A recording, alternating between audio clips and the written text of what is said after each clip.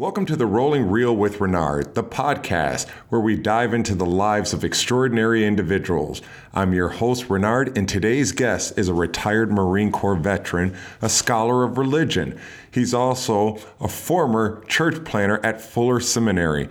He studied mental health at Liberty University and spiritual formation at Duke Seminary. Currently, he's pursuing a master's in clinical mental health counseling at the UNC Charlotte campus. Our guest is at the forefront of an independent research exploring the intersections of BJJ, Brazilian Jiu-Jitsu, therapy, spirituality, and psychotherapy. Josh, welcome to the show. Thanks, brother. It's great to have you here. Yeah, good to be here. All right, so let's just hop right on into it. So there's lots of layers in this fascinating journey that you've been on. Now, as a former, I take it back, a Marine is always a Marine. Always a Marine. Sorry for that one, senor. So, as a Marine veteran, how has your military experience shaped your approach to mental health and counseling? Oh, man.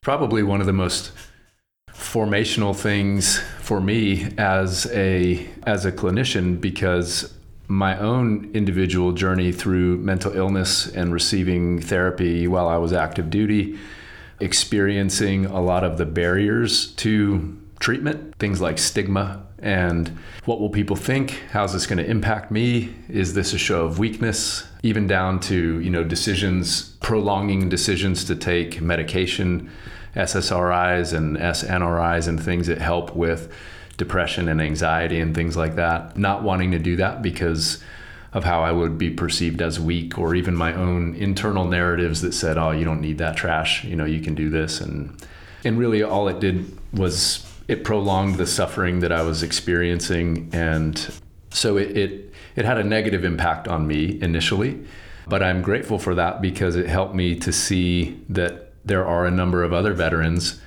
first responders, people who have these sort of preconceived notions of what going to therapy might be like and why it detours people. And it just made me really aware of a lot of the barriers that stand in the way from people getting some help that they really need. So right now, do you feel like or do you believe that the VA or all of these additional services that are out there, are they enough to help veterans? From a mental health standpoint, are there enough resources available to help veterans? Yeah, that's a good question.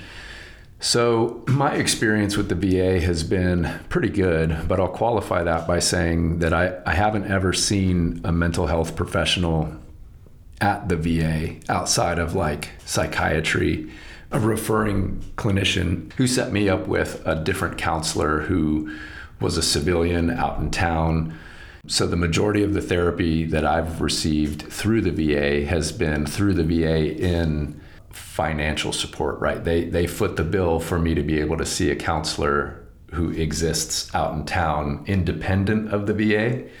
And they call that the community resources, right? So when the VA is often experiencing an overload in a department, and they're not able to provide those particular benefits to service members, they'll just refer you to somebody out in town so that you can still get the help you need. And that's exactly what was done for me. And in some ways I shaped that because as both a veteran and a pastor, I wanted to see a clinician who had a background in ministry, because there's so many nuances and things.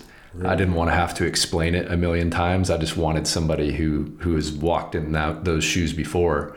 And that's exactly what they did. They did a phenomenal job of placing me with a therapist who's also a pastor. And so when I came into session at times, saying, hey man, I've had a really jacked up week and, I had this church person do this or these people do that, he could look at me and be like, I know exactly what you mean, man. Yeah, my heart goes out to you. And so there was that relational component that was really important. As far as like having the resources enough, I think the VA has done a tremendous job providing resources to veterans, but I don't necessarily know that they're providing them in the most effective way, because as a clinician now, I fully understand the importance of relatability as being the most important component to the therapeutic relationship between the client and the clinician. So how well does this person connect with their therapist? Well, if you're a veteran, first responder, somebody from a really intense background, it's not really that easy to relate to people outside of that background. And so I think it would be good for the VA to consider ways in which we might find clinicians that are a little bit more relatable, maybe clinicians who are former veterans themselves, or people who, participate in combat sports is an example, or, things that just give a little bit more relational substance to meeting with veterans. Right. Yeah. So right now, your academic journey it's wide. Yeah. Religion, spiritual formation, church planting. How do these fields influence your understanding of mental health and therapy? Good question. Yeah, it's been a journey for sure. And in a lot of ways, very unanticipated. How so? I've always been deeply fascinated with existential questions. Why are we here? What is this life all about? Is there a purpose? Is there a God? If there is, what does that mean? Am I going to go to hell if I do bad things? Am I going to go to the good place if I do good things? All those questions were really fascinating for me, even as a kid. And I didn't have a whole lot of spiritual direction growing up. Right. Both my parents were addicts, and so that created a very colorful childhood for me. But from my earliest years, I can remember my mother we would pray at night. And they were, you could call them generic prayers. We didn't pray to Jesus. We just prayed to God, right? And there was no explanation of who God was. It was just this entity that existed that was benevolent and that cared about me, and that we prayed and gave thanks to God for what we had, which was very little. But there was always a spirit of gratitude. And then we could ask for things, right? Like ask for a home, or ask for, food or money, or help heal my friend who's sick or whatever. And so I remember that as far back as I can remember. And that kind of stayed with me until my teenage years. And I had a really cool experience at a Hindu worship place called the City Yoga Center in Hollywood. I'm from Southern California originally. And okay. So I was there with my grandmother, and I just had this really cool, moving experience where I felt electrified, felt very alive in a way that I hadn't before. And later I would come to acquire new language that would help me describe that as a very spiritually moving experience. Yes. So that sort of launched my personal hunger for answers into the spiritual realm. And of course that encompassed religion, because I think religion at its most functional capacity is like language. It helps us to understand humanity's encounters with the divine from all different kinds of cultural perspectives and places and times. And so, yeah. I like humanity's encounters with the divine. Never heard that before, but it puts things in perspective from where you're coming from. So, no, I appreciate you sharing that. And then as far as going back to a potential myth, and you said this as well, are there certain branches of the military more likely to resist therapy than other branches? I don't know about branches per se, but I would say within each branch, maybe sub-communities. So my mind immediately goes to an infantry person versus somebody who's maybe serving as a nurse's aide or a corpsman, so those two worlds within the military are so different. One is full of bravado and strength and the machismo of do we cuss on here? Sure, go ahead. I'm a badass motherfucker, you know what I mean? I don't go to therapy. What are you talking about? Right. Versus somebody who's in the medical field and they're like, yeah, if I'm feeling depressed, I'm going to go talk to the doc about seeing somebody and taking some meds. And, so I don't think there's a branch that's more resistant or non-resistant, but I think there's probably sub-communities that are certainly more resistant or open. So why is therapy, getting help, why is that frowned upon? Oh man, there's a lot of layers there that, interestingly, they're very similar. In my research, I've found that the similarities between military service and first responder communities are similar in that the barriers and stigmas all kind of revolve around perception of the individual. From the individual perspective, perceiving themselves, like, if I do this, am I admitting that I am weak, right? Am I not able to handle my own stuff? Then there's the perception of others about the individual. For example, if I'm a police officer or a firefighter, or if I am in the military and I start to go receive treatment, start talking to a counselor, maybe now I'm starting to take some medication for anxiety or depression. Now there's questions that arise in the mind of the team, right? Can so-and-so still do their job? Are they messed up in some way, right? Can I depend on them to do their job? Because now they're going and getting help, which tells me there's something wrong, right? Well, the reality is that most of us are walking around and there's something wrong and we're not getting treated for that. And yet we're still doing our jobs by and large until maybe there's a breaking point. And by that time, now we're doing cleanup instead of preventive maintenance. Then there's all this other stuff with like promotion potential, you know? What does that mean? Well, so in most professions, there's always this continuing education piece, and you want to progress, you want to learn new skills, you want to get better, you want to meet these training requirements, so you got to go away to this school or that school or get this certification. Well, if you're going to therapy because you've got to address something, maybe it's job related, maybe it's not, or maybe it's a combination of those two things, now you're not as available to go and do these training things that you need to do to follow pace with your promotion potential, because you got to address your healing, right? I got to fix what's wrong.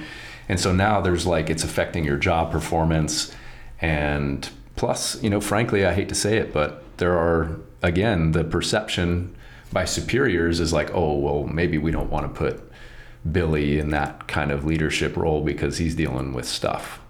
Oh, that's unfortunate. So at what point do people start to seek help? Like, when is it okay to seek help?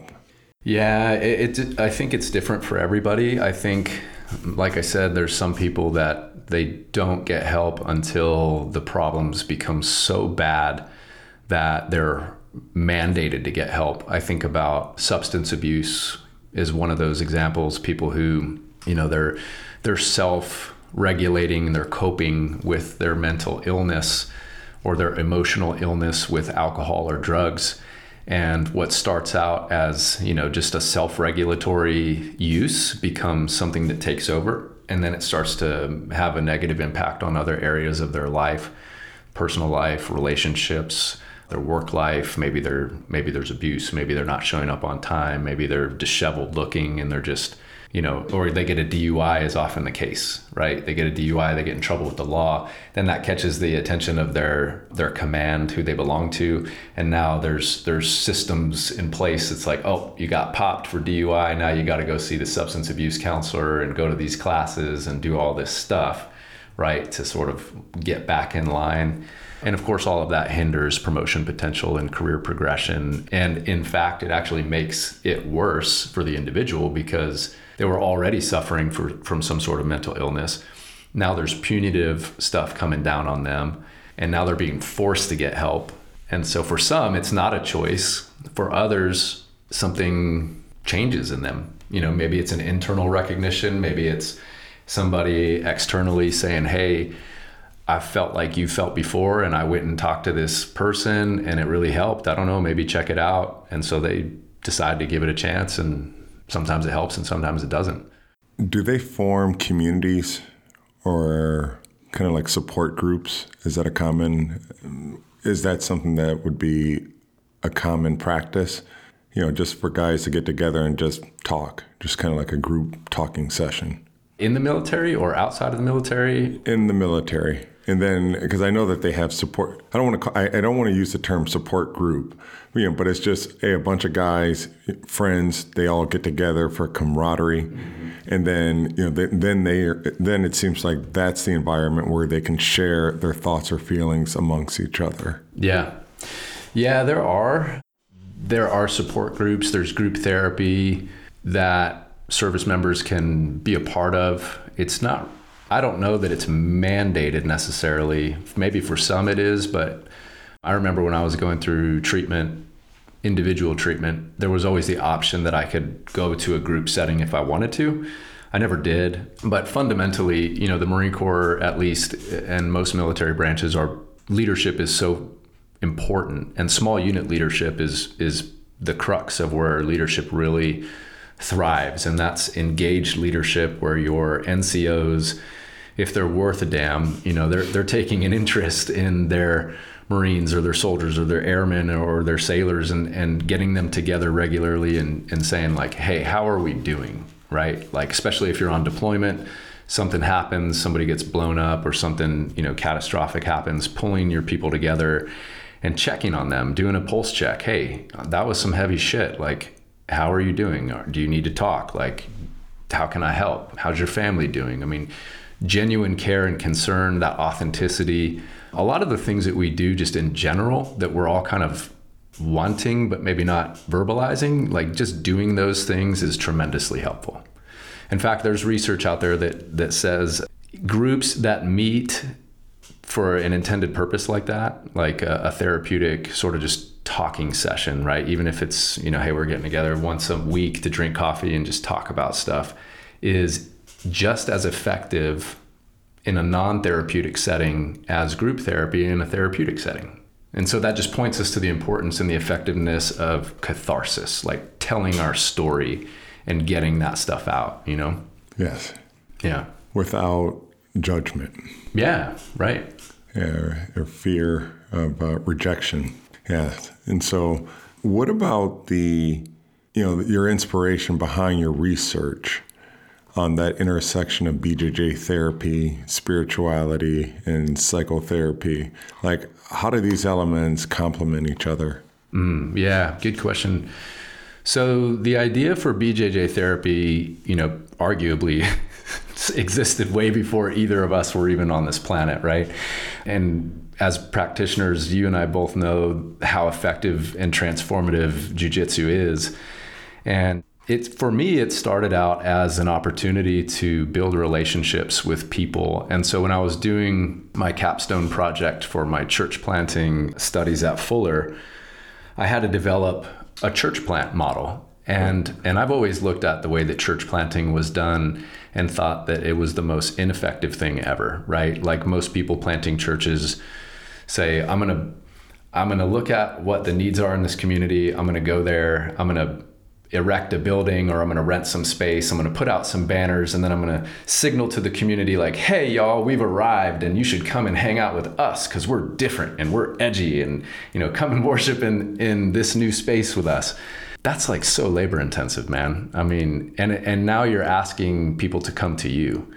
So for me, it always seemed much more effective to go to where people were already naturally gathering and just inject yourself into that space. Not to be like a weird creeper and like, oh, I'm a Christian. Do you know what would happen to you if you died tonight? Like, you know what I mean? Are you going to go to heaven or hell? You know, like that's so weird. But just to be in the space and like connect with people. And so I was talking to my buddy, Tulsa Simpson. He's the black belt instructor of Groundstone Jiu-Jitsu in Sneads Ferry. And we were talking one day and he's like, well, dude, I mean, do you want to do something here at the academy? So we kicked around some ideas, and we ultimately ended up with starting a group called Grappling the Spirit. And Grappling the Spirit like was sort of a double entendre with, you know, grappling, that we're doing jiu-jitsu, and then afterward we'd stay for a while and we would grapple some spiritual questions. Right. And it took off, man. I mean, sometimes there was just me and one other person. Sometimes there was me and a dozen people. And we would talk about everything from, you know, ancient aliens and Judeo-Christian beliefs and Babylonian creation myths and, you know, animism, Native American cultures. I mean, there was nothing too taboo for that forum. And what I learned in that space was that, you know, people by and large, I think in our country are becoming more and more post-religious. They're recognizing that like mainstream religion and the boxes that those create don't really fit well with them. And they're kind of like icky, you know, they're like, they want to move away from it. they don't quite understand it, but what they do understand is that it's not really for me, but I still have all these spiritual questions and I want answers. And so people are, whether they admit to it or have language to put to it or not, they still have the same questions. They have those same existential questions that I had as a kid, that was like, why am I here? What's my purpose? Is there a God? Like, what the hell does any of this matter? And they're looking for spaces that are not intimidating or not demanding of them so that they could explore it. Right. So yeah, we did that. We did Grappling the Spirit, and we learned a lot and connected with some good people. And then I began to see how much more potential lied within that model. What was the tip-off? Well, I mean, you hear so often, like, if it wasn't for jiu-jitsu, I don't think I'd even be here today, right? And then you look at like YouTube channels like Mat Made, and those cats that travel around to all these different training academies across the country, and they do these like 60-minute or 60-second snippets of people's testimonies who are saying like how jiu-jitsu saved their life. Jiu-jitsu transformed this. I was an alcoholic, or I was, had anger issues or whatever, right? But all these different people from different walks of life struggling with all kinds of stuff. And jiu-jitsu is like this lowest common denominator that is transformative for them. And so you start to just look at like all of these testimonies for people, and then you start seeing the lived out experience of people transforming right before your eyes. And it's like, well, everybody knows this, but right. nobody can prove this empirically. And so that's, for me, was like, well, if everybody already knows this in our academic communities, like the only way to validate something is to prove it, right? You like, show me the numbers, show me the data. And I'm like, well, shit, man, nobody's doing that. So I'll do it, and that was a huge challenge that you stepped up and knocked it out of the park. Well, yeah, I mean, it's a work in progress, but it's fun. I really enjoy it. And I've been able to connect with some cool people along the way. And I love this community because it really is like, despite all the different personalities of training academies around the country and around the world, the jiu-jitsu family is, I have found to be so welcoming and cool. I contacted the cats from Mat Made, and I told them who I was and what I was doing. And they were like, whatever you need, bro. Like, if we can help in some way, just let us know. Like, you want a segment, you want a list of all the gyms that we've been to, like, just tell us what you need. We got you. There was a book that came out last April called Healing Trauma with Jiu-Jitsu by Anna Perkel and Jamie, I can't remember her last name, but they are two clinicians who are also jiu-jitsu practitioners. And they wrote this book from a trauma-centered perspective of how people are bringing all kinds of trauma with them into training, and highlighting a need for more trauma-informed jiu-jitsu coaches and professors to be able to make jiu-jitsu more accessible to a population of people who are bringing a lot of baggage to the table, Yes. And I'm trying to get you the name of the author, Transforming Trauma with Jiu-Jitsu. Is that it right there? Yeah, Anna Perkel, and I have it right here. Anna Perkel and Jamie Merrick. Yep, that's it. That's exactly it. Okay. Yeah, that's it. And it received a lot of ratings, 4.6. Interesting read. Need to pick that book up right there. So just kind of going back to what we were talking about before, you're transitioning from a military career to pursue a master's in clinical mental health counseling. That's a big shift, first and foremost. What really prompted you to make that transition? And think about what lessons from the military do you apply in your counseling studies? Yeah, there's a piece in there that exists in between those two things, and that's ministry for me. So I didn't leave the military intending to become a mental health practitioner. I retired from the military to become a pastor. And I had already been pastoring a church part-time while I was on active duty, and doing that for a number of years part-time.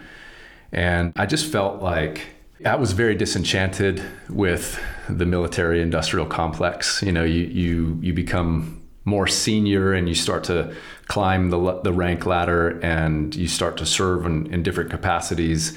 And it goes from being a very tactical level, boots on the ground, hey, we're fighting wars or we're doing like counter drug interdiction stuff, to now you're like sitting up in this plush office somewhere serving a general's staff, and you're seeing all the politics that go into the meat making, you know, and for me, it was just like, well, I don't want to do this crap. You know what I mean? Like I have no desire to do this, you know, none whatsoever. So I became by and large just disenchanted. And at the same time, I felt this arising urge to pursue full-time ministry. And it was a risk, man. It was I stepped out in faith. I didn't know how I was going to make ends meet, or like, I was taking a huge pay cut doing it.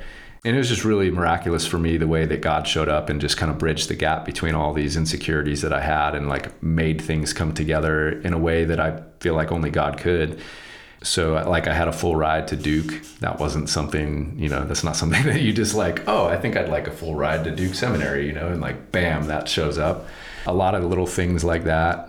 So I went into ministry full time for a number of years, and it was really COVID that was the tipping point for me.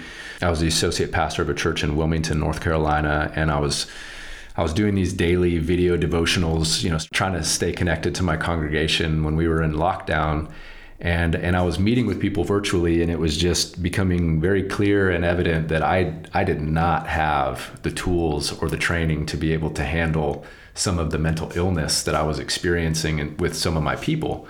And quite frankly, like, not to detract from prayer, but, you know, there's only so many times you can say to somebody like, oh, that sucks, man. Like, let me pray for you, right? Like, that's not really leading to any sort of immediate relief in the ways that we would like for it to, if we're being honest. And so I started just thinking like, yeah, I want to be able to help people in this interpersonal capacity more than I'm able to now. So a series of events led me down a road where I ended up here at UNC Charlotte and relocating here to the Mooresville area. And so I don't know, maybe 60% through the program. And what's interesting is like so much of my military background has come to bear on me as a clinician. In fact, like, I was a recruiter for 3 years. So I did all this sales training and like learned how to listen actively and like help people, find the need behind the need. And these concepts that were very new to me then that have become a big part of who I am as a person, which has helped me along in ministry, but has proven to be so valuable in my studies as a clinician because it's kind of the same skill set. It's just under different terms, different labels. Yeah. So yeah, a lot of what I've been doing in class is like, oh, okay, well, I knew that, and this is a better way to apply it. So I feel like I had a good groundwork already in place, and this program is just enhancing that. It seems like it. So the trigger was you're an associate pastor. You have some folks coming to you, more or less just confiding in you about what's going on in their day-to-day life. And at some point, it got to the point where you're like, whoa, this is a little bit over my head right now, and I need to get some additional training. Were you at any point referring them to other people? Yeah, I mean, that's just good business practice, right? Hey, this is kind of beyond my scope. I would love to pray with you, but I think maybe talking to a healthcare somebody might be in your best interest, because I think there's more here than what I can help with in a spiritual capacity. And again, I saw that stigma come front and center with the way that some people received that. Some were really open, and some, particularly older white men, were like, yeah, no, that's not a thing, man. No, I'm good. Wait, what's not a thing? Seeking mental health therapy. Okay. Yeah. All right. So they just immediately rejected you, or rejected the idea. Yeah. It was almost like reflexive, like, oh, no, they just kind of balked at it. And when I say older, I'll qualify that. They're, I'm talking like late 50s, early to mid 60s and above. So totally different generation. Fair enough. Yeah. Understood. So what challenges and breakthroughs have you encountered in your independent research, particularly in exploring uncharted territories in that intersection of BJJ therapy, spirituality, and psychotherapy? Wow. Like anything new, I think a challenge I've seen is just people kind of reading a flyer, or they hear, we pass it in class at the end of class. Hey, if anybody's interested in doing this research group, right? There's kind of like the eyebrows that go up and like, what is that? Nobody has done it in this capacity. I take that back. There are people who are exploring the therapeutic aspects of jiu-jitsu for sure, but it isn't so mainstream that people know what that is. And so a hurdle has been overcoming the lack of knowledge and then educating people on, I think, really like confidentiality. People are already kind of skeptical, and then there's this immediate sense of vulnerability. Like, well, if I participate in this, like, who's going to know that? Are you telling anybody that? So educating people and letting them know what confidentiality is and the extent of that, and how we as researchers seek to preserve their confidentiality. We don't want to make anything worse for them. And then consistency. Some people are really bought in. They get it. They want to be a part of it, and they show up every time. Right. And then there are some that come and they're well-intentioned, but life happens, or maybe their psyche gets the best of them, and they kind of trickle off somewhere throughout the study, which always makes research consistency challenging when you've got people that are dropping out. So you can't count any of their data if they drop out, because they didn't finish the study and they didn't meet the parameters that everybody else did. So they're sort of like this weird outlier. So yeah, those would be a few of the challenges. Fair enough. When you have someone who decides to back out of the study, are you able to have a conversation to understand why, and potentially, I don't want to say talk them back into it, but encourage them to complete the study? Maybe in some cases. I think for me, the importance is understanding what circumstances have led to their decision to not participate, and not really, it's not agenda driven. If someone's like, hey, I'm not feeling it, I'm not going to try to convince them to come back into the study, but it is helpful for me to know if there are certain things that have happened that would be like a deterrent for future participants, right? Things that I could do better from a principal investigator standpoint when I structure my research. Could I do this differently that might make it more appealing for participation, or at least not have some of these elements that have deterred people? And of course you don't know that unless someone's telling you. So yeah, that's helpful for me. The challenging thing is when people just ghost you and then like don't say anything at all. You can't get a hold of them, you know what I mean? And you're like, okay, well, all good. So as someone who's deeply engaged in the world of mental health and counseling, what changes or advancements do you hope to see in the field in the coming years? Oh man, where do I start? How much time do we have? I would love to see more men, frankly, enter the field, particularly like people that are not what you would expect. Like I have so many people, so many dudes that come to me and want to engage in therapy, and they don't even know me, right? But like, I'm covered in tattoos. I practice jiu-jitsu. I'm not the kind of guy that you might assume you're walking in to go to therapy with, you know what I mean? And I think that is a draw for some people, because going back to that relatability piece, like we want to connect. We connect easily, well, more easily with people who look like us, right? And we don't necessarily feel maybe a sense of judgment when you've got, I don't want to be judgmental or crass, but let's just say you've got like, your middle-aged white guy, who's wearing a cardigan and like glasses. He's sitting there like, come on in, sir, have a seat, let's talk. That's a very sterile environment and maybe triggering for people. But when you see a guy who's, late 30s and doesn't look like your run-of-the-mill therapist, it's like, oh, well, that guy kind of looks like me, or looks like the people that I'm orbiting, like, okay, that's different. So I'd like to see more diversity. I'd like to see more people who look differently, who are able to offer more in the way of connectionalism for people who might be dipping a toe in the water, hey, I don't know about this, but let me check it out. Plus, I'm like one of the only dudes in my program. I mean, I'm in a class right now of couples counseling. I'm the only male in the class of 23 women, and that includes both the professor and the doctoral student. So there's not a whole lot of dudes going through the program right now. And I really, any dudes listening who are, even considering it, do it.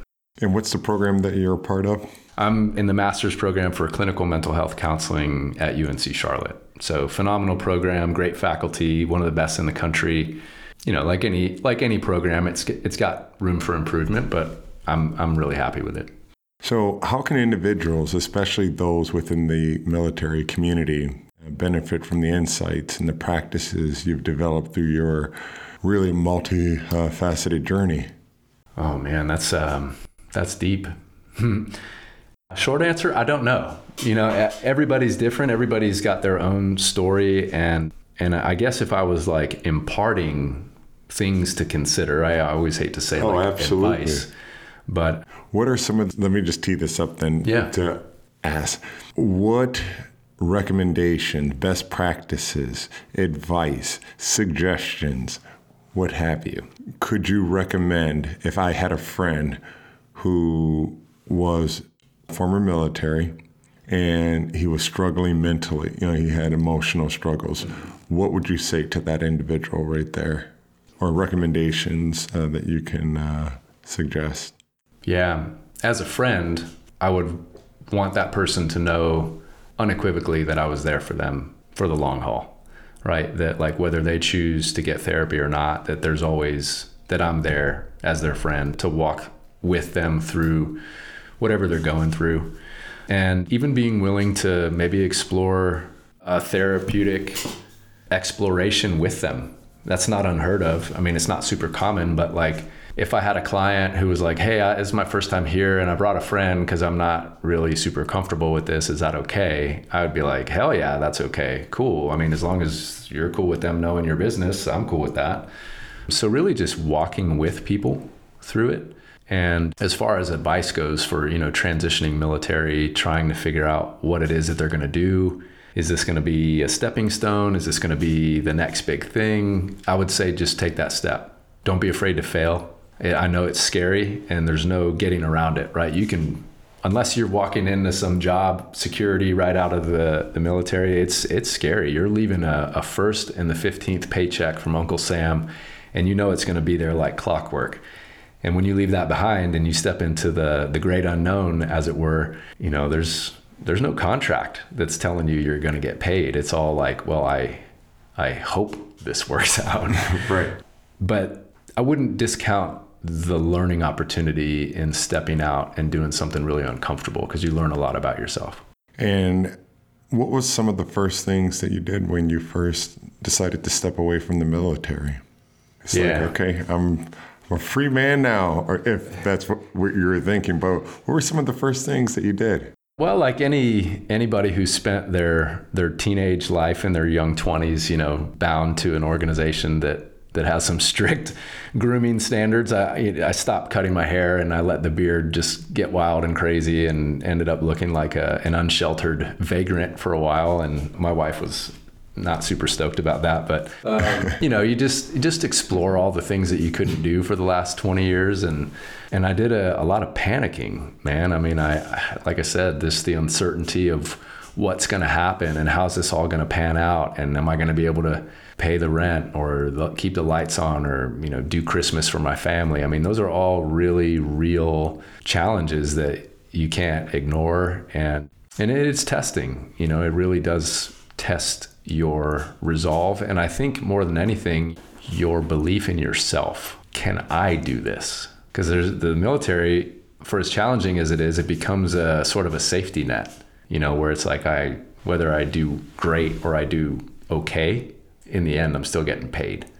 My family's still taken care of. We still have medical benefits and housing allowance and, all these things. And so it's just, I think, maybe dealing with uncertainty.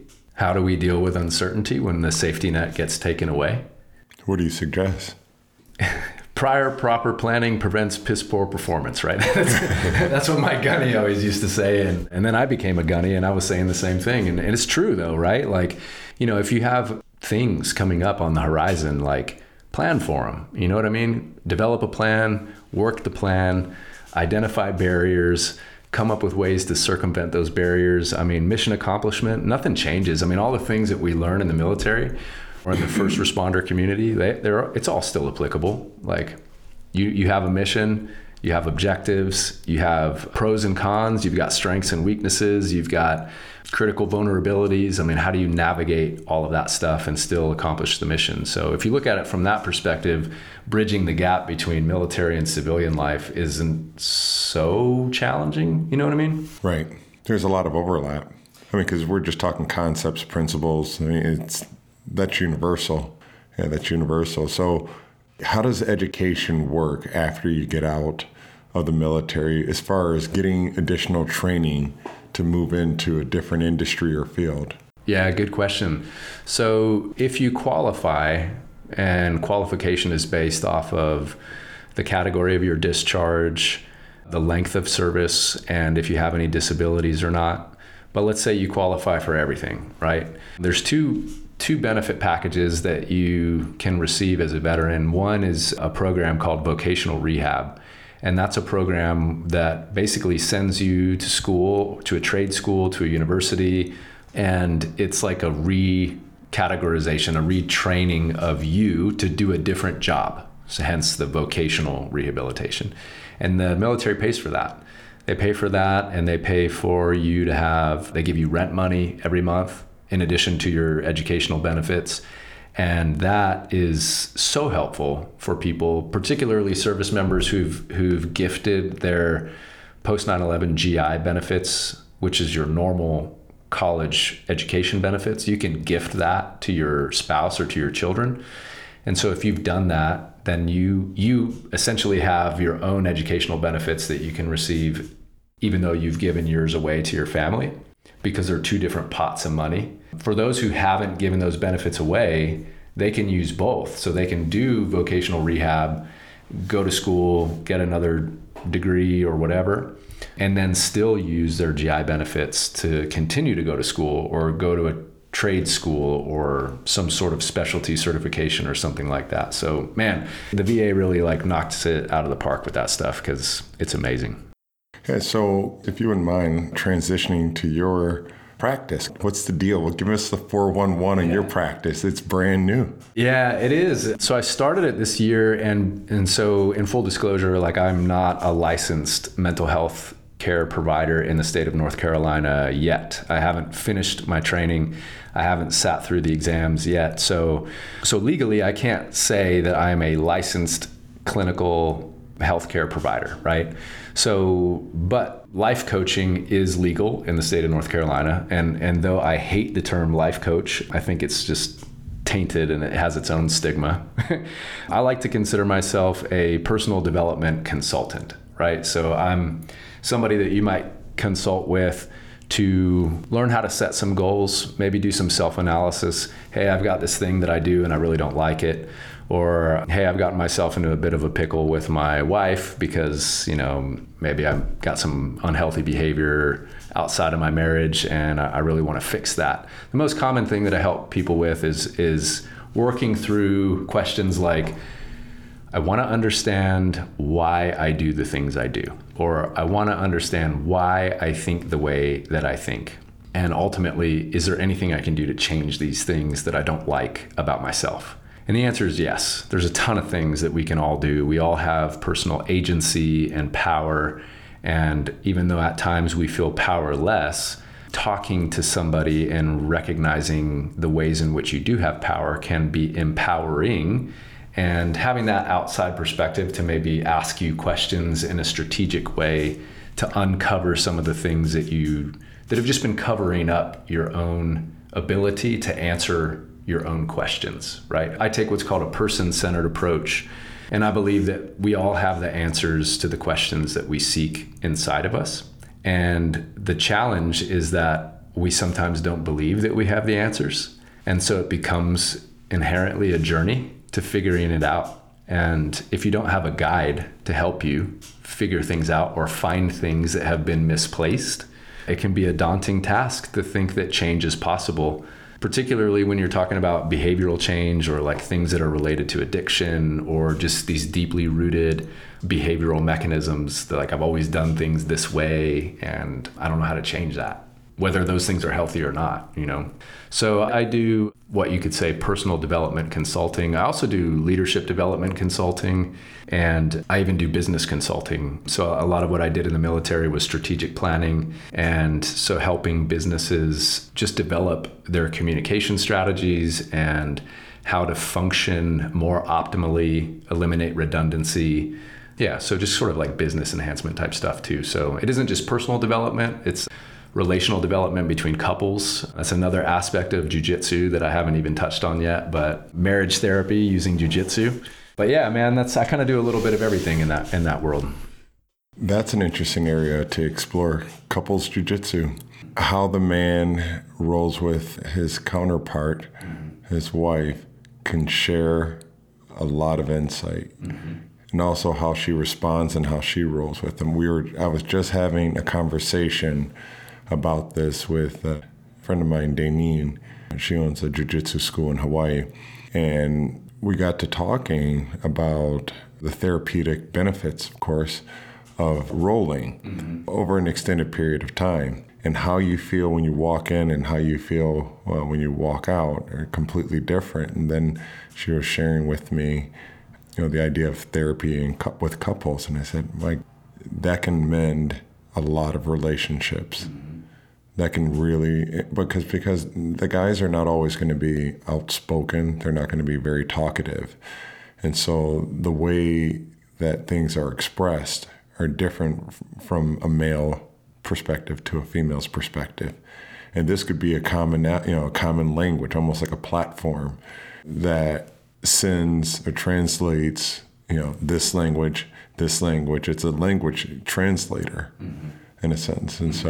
And I see how I am with my wife now when I roll with her and how she has developed a better relationship with our two sons because they're now starting to roll with her.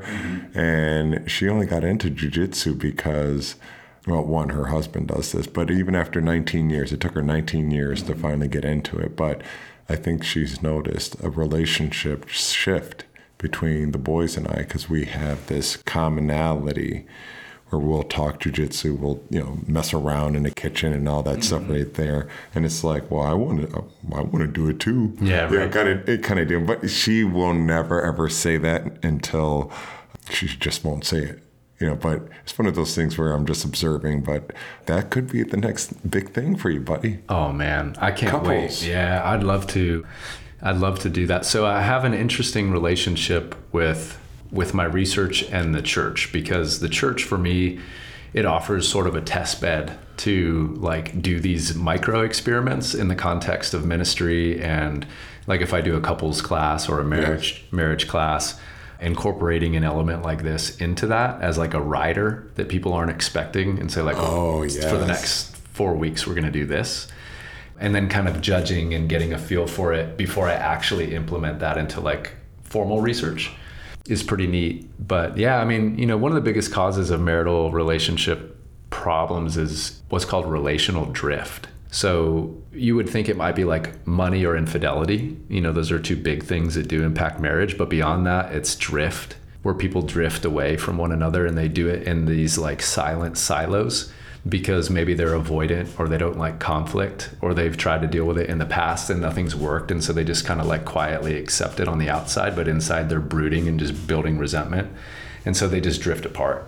And so what I see like being effective with jiu-jitsu is you've got two people who are drifting and they're lacking intimacy, and maybe their sexual connection is dead or it's dying, or there's just no fun anymore in the relationship. Well, you put those two people together on a mat, and now all of a sudden the whole purpose of them being there is to touch one another and to roll with one another and to, play in a sense. Like they're playing again, and they're touching and they're interacting, and there's maybe some giggling, and there's just this levity that's being injected into this stale state of things. And man, it just gives me great hope for for the potential of jiu-jitsu as a therapeutic modality, because I think the sky's the limit. Wouldn't it be interesting?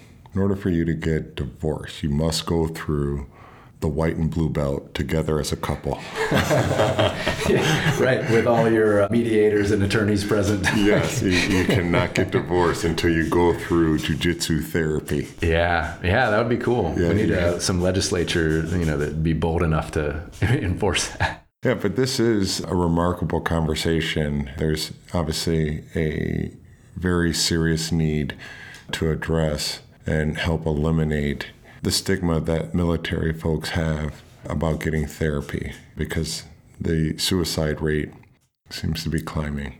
Oh man, it's horrible. It's absolutely horrible. Despite the stigma, people are still, they're still suffering. And I think it's going to take someone like you, former military, tatted up dude, a jiu-jitsu guy, pastor, well-educated person, so you can play all sides. And so you're going to be that guy who's relatable.